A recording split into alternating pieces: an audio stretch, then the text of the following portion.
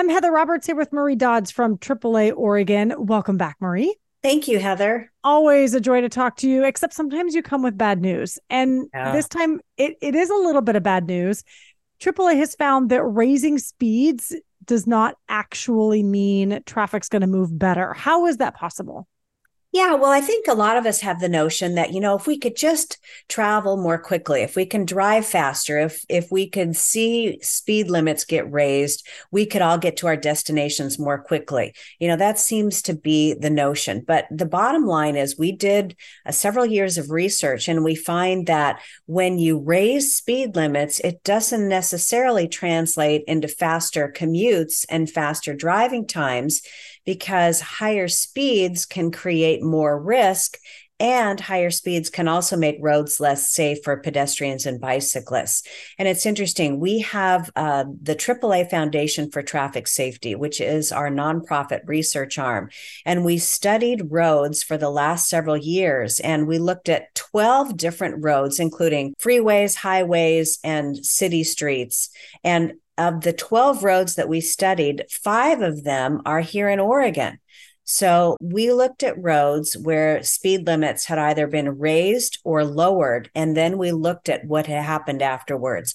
What were the crash rates like? What happened to road users? How were bicycles and pedestrians impacted? And so what we find in general is that when speed limits are raised, that is associated with increased crashes. And when speed limits are lowered, oftentimes that leads to fewer crashes on those roadways. But when we're talking higher speeds, even when a crash happens, and I don't want to detract from the tragedy that is a crash, especially if it leads to someone's death. But let's be honest, that impacts a handful of people, whereas a prolonged speed increase allows hundreds, perhaps thousands of cars to get to their destination faster. Aren't we looking at a something that benefits the many kind of situation here?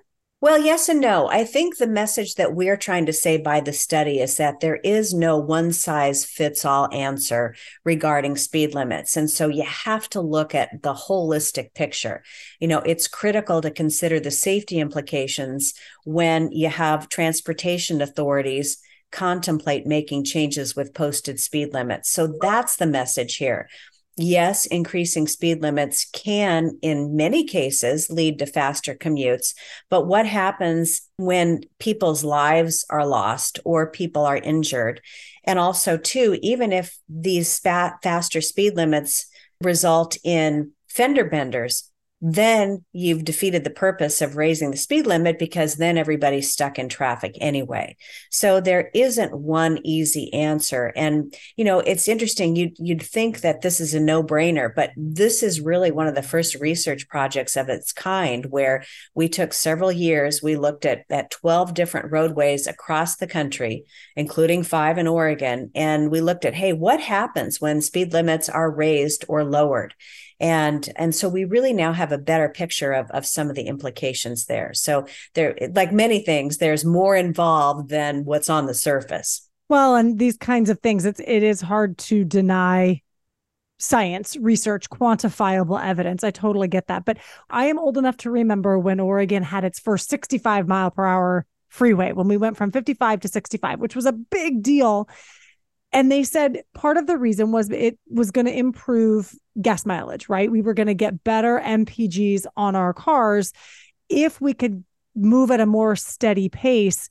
Does that at all override what you guys found? Are MPGs even a factor? This was not something that we looked at for this particular study. We didn't look at mileage and speed limits. And certainly the theory is that, if you are driving a traditional vehicle and one with an internal combustion engine, if you travel at usually around 55 miles an hour, that's usually the prime spot for your best mileage. So you could make the argument that, hey, if I'm traveling at 65 or 75 or even 80 miles an hour and above, that's not going to give me the best mileage either.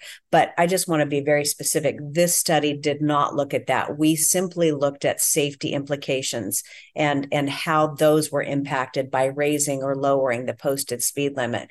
And I will say that I think we all realize and recognize that speeding is a major factor in vehicle crashes across the country and here in Oregon.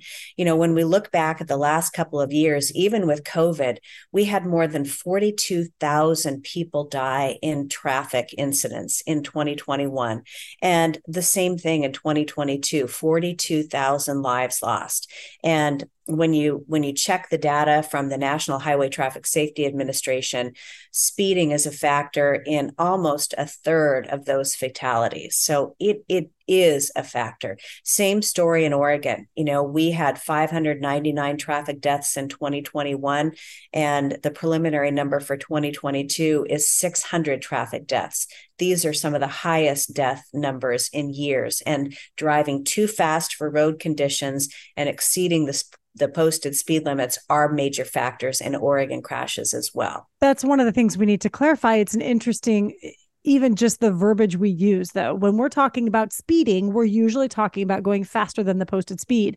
But this research is related to the posted speed when we allow people to drive faster. And what you're saying is the result is the same, regardless of whether it's legal or not. We're still going to see increased crashes potentially when we allow people to just drive faster. Yeah, exactly. So whether you're following the posted speed limit and it's higher than it was, for example, or people are speeding, this study shows increased crash frequencies and rates on highways where the speed limit was raised. And then the study also shows the opposite, that lowering posted speed limits is associated with decreased crash numbers and rates. So, again, this was scientific. It looked at these 5 roadways over a long period of time. And this was one of the first studies of its kind. It seems intuitive, but, there really isn't a lot of data and a lot of research on speed limits. We all like to think, oh, yeah, if I can drive faster, I'm going to get there faster. Well, and it also seems intuitive when we say, if I drive faster, I'm a safe driver. I can go a little faster. It's okay, but you can't control the traffic all around you. Exactly. Let's talk a little bit about that concept you mentioned at the beginning about getting to your destination faster.